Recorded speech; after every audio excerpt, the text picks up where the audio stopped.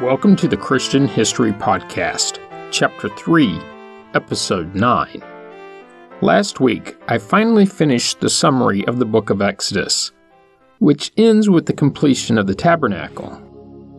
If you missed that episode, well, really any of those summary episodes, you should go back and give them a listen. This week, I'm covering the history of the writing of the book and the alternate theories about its authorship. And with that, let's get started. So, who wrote Exodus? Jewish tradition is that the Pentateuch was written by Moses, with the exception of the last 8 verses of Deuteronomy, with those having been written by Joshua, where he describes Moses' death and burial. Alternatively, Rashi, an 11th century AD rabbi and scholar, believed that, and this is a quote, God spoke them, and Moses wrote them with tears. End quote. Moses, as the author, is the Jewish tradition, with the Torah being dictated to Moses by God. Of course, this theory was also adopted by Christian scholars. Today, many biblical scholars accept the theory that the Pentateuch does not have a single author, and that its composition took place over centuries. And, to be clear, I'm not proposing that this is my belief, not that my beliefs matter, nor that you should subscribe to it either. But recognize that it is a belief held by some, so pay attention, if merely so that you're aware of it, just in case you run across it in your life and studies. And with that disclaimer, the theory. What is called the documentary hypothesis suggests that the book was derived from originally independent, parallel, and complete narratives, which were subsequently combined into the current form by a series of editors. The number of these narratives is usually 4, but the count is not an essential part of the hypothesis. The theory was first proposed in the 18th and 19th centuries AD, and stemmed from attempts to reconcile the perceived inconsistencies in the biblical text. More on a few of those inconsistencies in a minute. Biblical scholars, using what is called source criticism, eventually arrived at the theory that the books were composed of selections woven together from separate, at times inconsistent, sources, each originally a complete and independent document.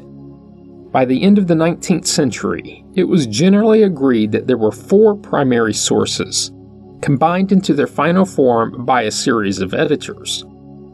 Julius Wellhausen, a German biblical scholar of the late 19th and early 20th centuries, proposed the order of the sources chronologically, sometimes abbreviated by the letters JEDP.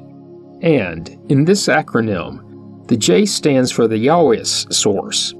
And before you write in, I know that Yahweh is spelled in English with a Y, but that wasn't his native tongue.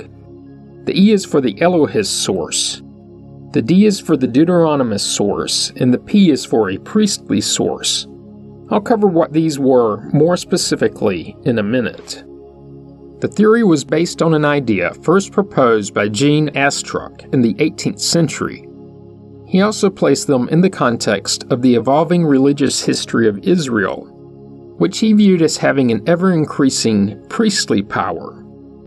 Astruc thought that writing itself did not develop until about 1000 BC, so it would have been impossible for the books to have been written before that time. Now, early in the second chapter of the podcast, and far too many episodes to list, I've covered writing that dates far before that date. And, considering when he conducted his studies, the proposed date is, well, dumbfounding. After all, it had been well established that the Egyptians were writing, via hieroglyphics, well before 1000 BC. Wellhausen assumed that sagas, epics, poetry, etc., which were later used to compile the Bible, were passed down orally for millennia. Wellhausen's proposal was that there was a Yahweh source, written around 950 BC, in the southern kingdom of Judah, specifically at the court of Solomon.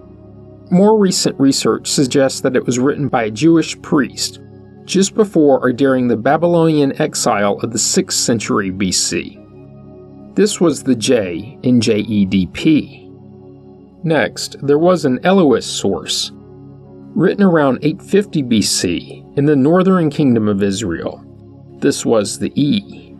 After that, there was the Deuteronomist source, written about 600 BC in Jerusalem during a period of religious reform. Of course, this was the D in JEDP. And last, there was a priestly source, written around 500 BC and thought to be authored by Ezra. More recently, proponents of the JEDP hypothesis believe that the final edition was made later, in what is known as the Exilic period, or soon thereafter. The Exilic period essentially corresponds with the Babylonian exile in the 7th century BC. So then the question becomes, how did they come up with this? Scholars use a few repeated and duplicate stories to identify the separate sources. In Genesis, these include 3 different accounts of a patriarch claiming that his wife was his sister. Of these, 2 were from Abraham and 1 from Isaac. And there are also the 2 different creation stories.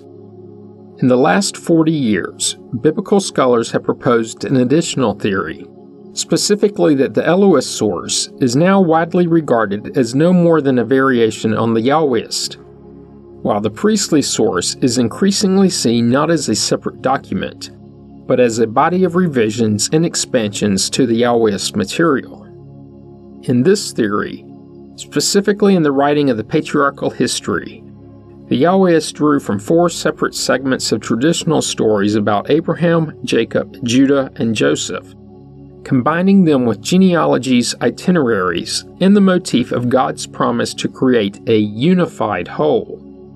Similarly, some scholars believe that when the Yahwehist composed the early history, he drew on Greek and Mesopotamian sources, editing and adding to them to create a unified work that fit with his theological agenda. The Yahwehist work was then revised and expanded into the final edition by the authors of the priestly source. But, as I covered in Chapter 2, Episodes 3 and 4, the ones on the creation stories, the story in Genesis is not only similar to the Greek and Mesopotamian creation stories, but it is also somewhat similar to Native American creation stories. This, as you would correctly suspect, was not explained in the JEDP hypothesis. After all, it is absolutely certain that no matter when the priestly source documented the creation story, whoever this priest was did not have access to any Native American renderings. Interestingly, the Deuteronomist is also viewed by many scholars as the source of the books of Joshua, Judges, Samuel, Kings, and Jeremiah.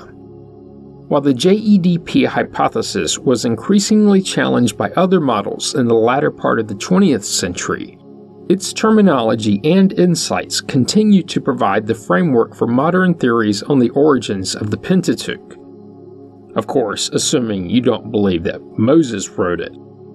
Keep in mind that the common belief is not that the 4 sources invented the material from whole cloth, but that they combined many different sources into one. And this is key to keep in mind. In many ways, it isn't terribly different from how the modern English translations of the New Testament are constructed. In contrast, the so-called tablet theory suggests that portions of Genesis were originally written on clay tablets by men who personally experienced the events described. The tablets were later compiled by Moses. Since the original writers were said to be eyewitnesses, their accounts should be historically accurate. I describe this theory in good detail in the 2nd chapter of the podcast in Episode 2. There have been some contemporary scholars that counter the 4-source theory with their own. One such scholar is David Hoffman, a German rabbi, who in his commentary on Leviticus defended Moses' authorship against the work of Wellhausen and others. In his book, and it has a German title, so just assume I would so badly mispronounce it that it's not worthwhile. Anyway, he pointed out several difficulties in the Wellhausen hypothesis, primarily in his theory that the priestly code, and hence the Jewish conception of monotheism, was of late post-exilic editing. Hoffman's approach to the biblical investigation is still being studied. Also, Menachem Mendel Kasher, a Polish rabbi who later studied in Jerusalem, focused on certain traditions of the oral Torah, specifically those that show Moses quoting Genesis prior to arriving at Sinai. Based on this, he suggests that Moses made use of documents authored by the patriarchs when editing Genesis. In his book, Revelation Restored, Rabbi David Weiss Halivni developed a theory called Shita Yisrael, which literally translates to Israel has sinned. In this work, he says, and I quote, "According to the biblical account itself, the people of Israel forsook the Torah. In the dramatic episode of the golden calf, only 40 days after the revelation at Sinai. From that point on, until the time of Ezra, the scriptures reveal that the people of Israel were steeped in idolatry and negligent of the Mosaic law." End quote. His book goes on to state that the period of neglect and the combination of Judaism with other regional religions, all after the conquest of Canaan, when the originally monotheistic Israelites adopted pagan practices from their neighbors, the Torah of Moses became blemished and stained. Now keep in mind that what Christians refer to as the Pentateuch, Jewish people use the word Torah. They are largely the same. And this is where his theory gets more interesting. According to Halivni, the idolatry and paganism continued until the time of Ezra, sometime around 450 BC, when at last, upon their return from Babylon, the people accepted the Torah. It was at that time that the previously rejected, and therefore blemished, text of the Torah was recompiled and edited by Ezra and his compatriots. Halivni claims that his theory is supported by the books of Ezra and Nehemiah.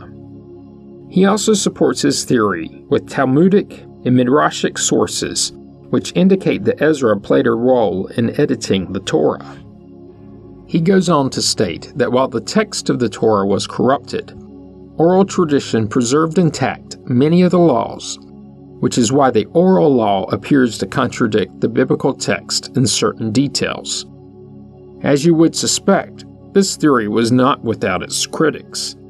In fact, it was condemned in a declaration signed by many prominent Orthodox rabbis and published in the ultra-Orthodox Yeit Nor'easterman, as it was seen as being in direct contradiction to Maimonides' 13 principles of faith, which are universally accepted by all Orthodox Jews.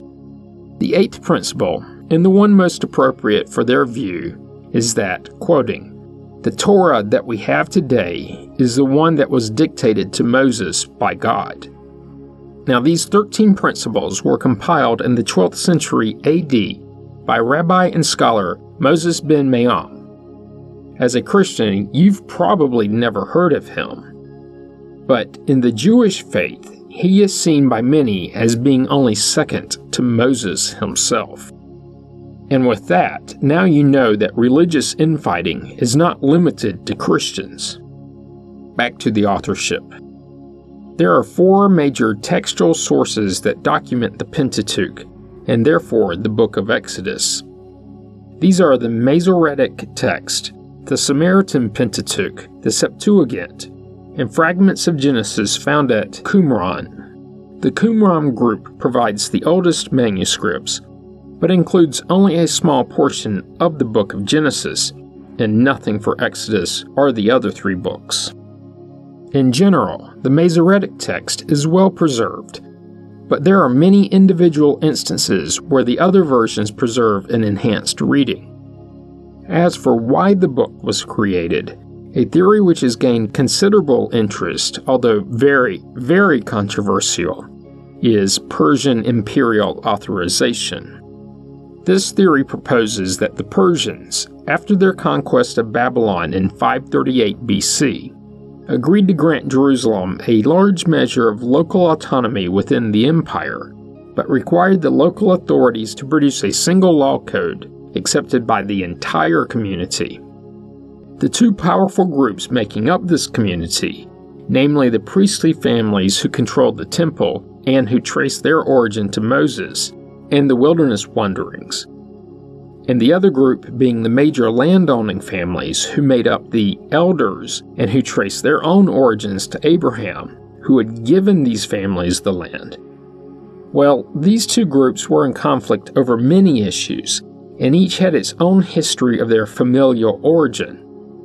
But the Persian promise of a greatly increased local autonomy for all provided a powerful incentive to cooperate in producing a single text.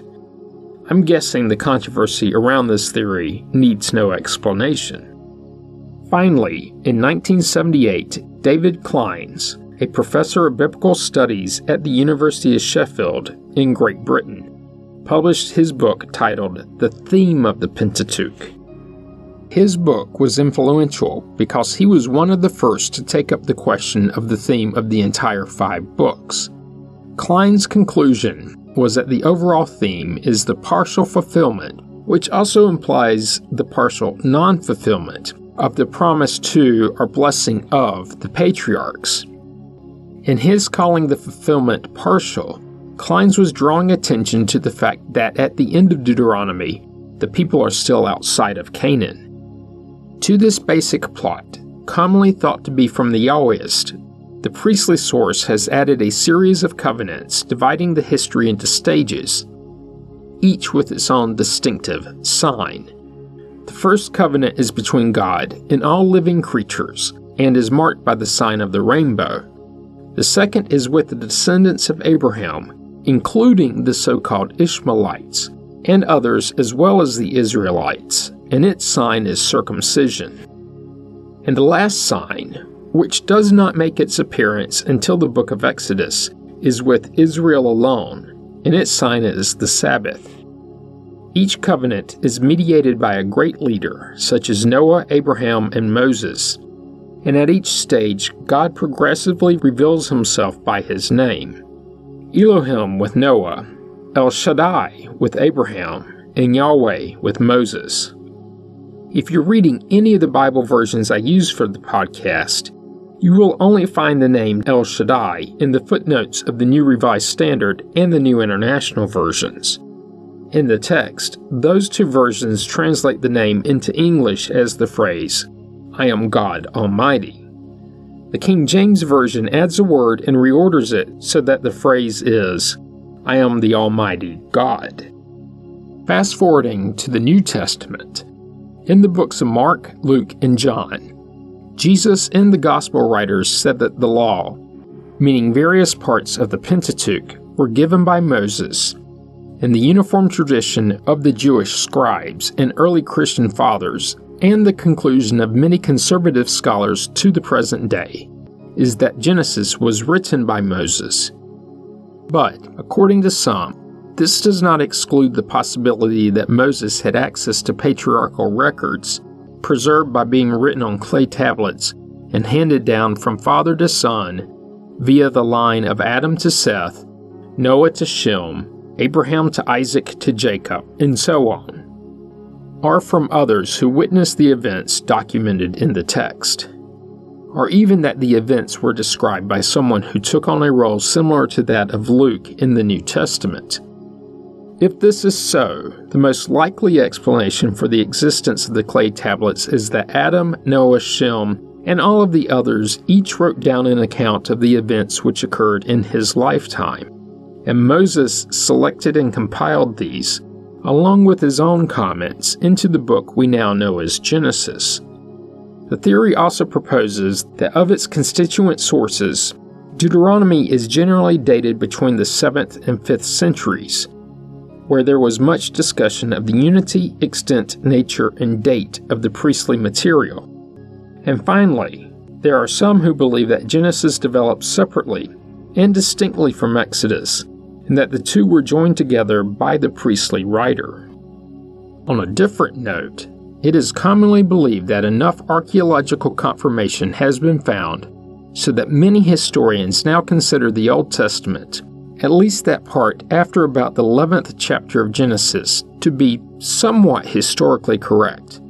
Of course, the more recent the events documented in the text, the more it aligns with what archaeologists have uncovered.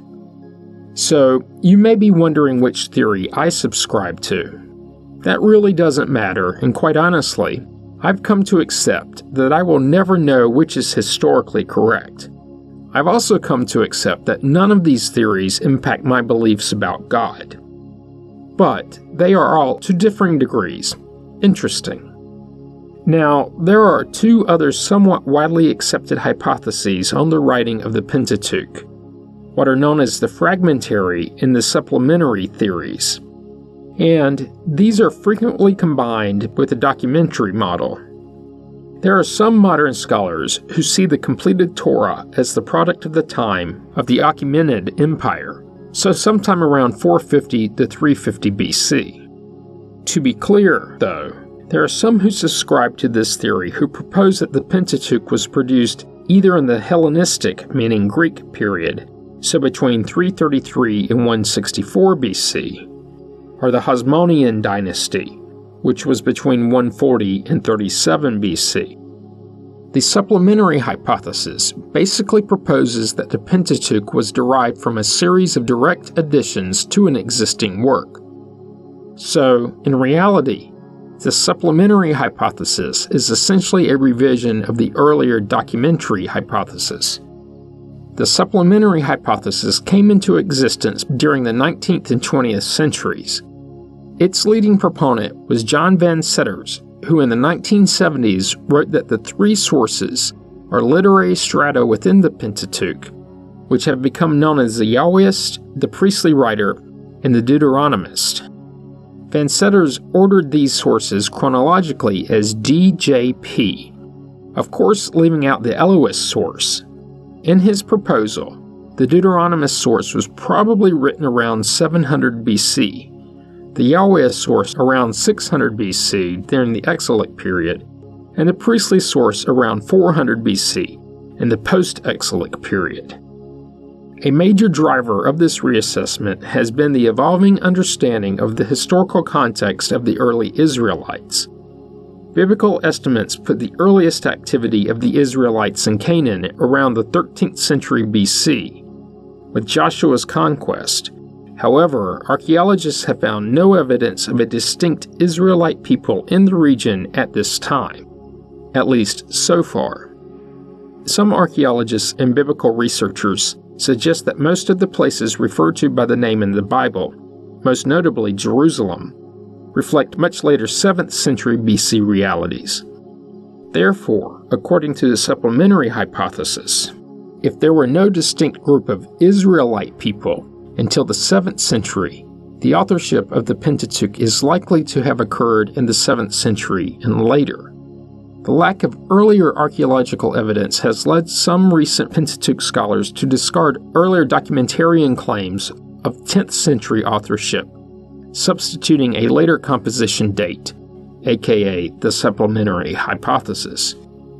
Which begs what should be a very simple question. How are the two hypotheses, the JEDP and the supplementary, different?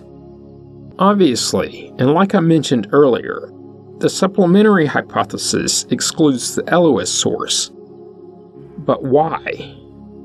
Well, it explains that the Yahwehist source was derived from many written and oral traditions, thereby taking these and blending them into this Yahwehist source. Since this source is compiled from many earlier traditions and stories, documentarians most likely misidentified this compilation as having multiple authors, namely the Yahwehist and the Elohist. Instead, the supplementary hypothesis proposes that what documentarians consider J and E are in fact a single source probably written in the 6th century BC.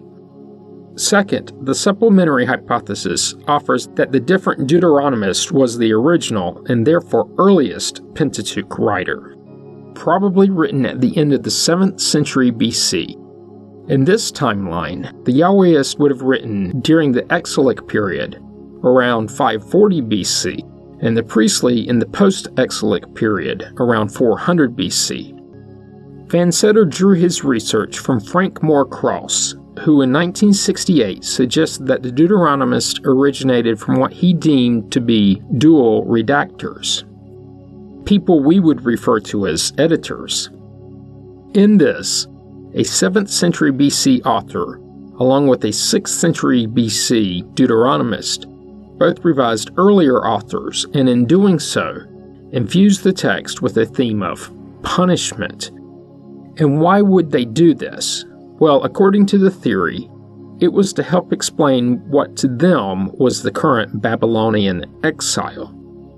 This dual redactor view is thought to be the most commonly held current theory among some biblical scholars.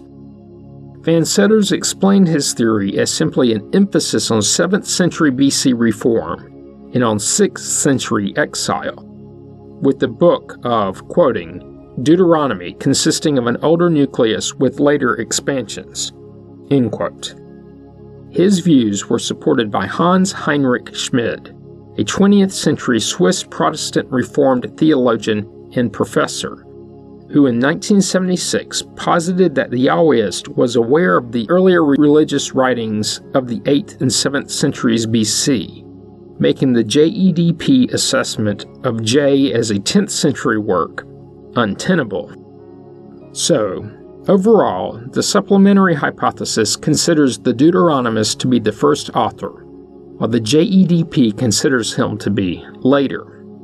And last, and quickly, there's the fragmentary hypothesis. It was first proposed by Alexander Geddes, an 18th century Scottish Roman Catholic priest. His theory was essentially that the Pentateuch was not written by Moses, but was probably compiled during the reign of King Solomon in Jerusalem. He also proposed that the Pentateuch was better understood as a hexateuch, so not 5 books, but instead 6, which includes the book of Joshua. He also disavowed a supernatural Christianity, believing instead that human reason itself is the only solid pillar of faith. Soon after publication, Geddes' work was expanded on by John Severin Vater, a late 18th and early 19th century German biblical scholar. Vater proposed that the Pentateuch grew gradually from individual fragments. He claimed that there were at least 38 such fragments, and he also suggested that the book of Deuteronomy dated from the reigns of Kings David and Solomon. And that's just as good of a place as any to end this episode. Join me next week when I'll begin the history of the Egyptians, a task of which I am unsure exactly how long it will take. But I do know it certainly cannot be covered in 1 week. Anyway, you don't want to miss it. Comments and questions can be sent to comments@christianhistorypodcast.com. As always, you can find information about the podcast on the internet at christianhistorypodcast.com. This week, please go to iTunes or wherever you receive the podcast from and leave a positive review. For those of you that have, and I know I've said this many times, and it certainly still is true, you are helping others to find the podcast. You can also find the Facebook page by searching the phrase Christian History Podcast as 3 separate words. Once there, be sure to like the page so that it's easier to find later and you get updates. If you're enjoying the podcast, be sure to subscribe so you get the episodes as soon as they are released and you don't miss out. Thanks for listening, and have a great week.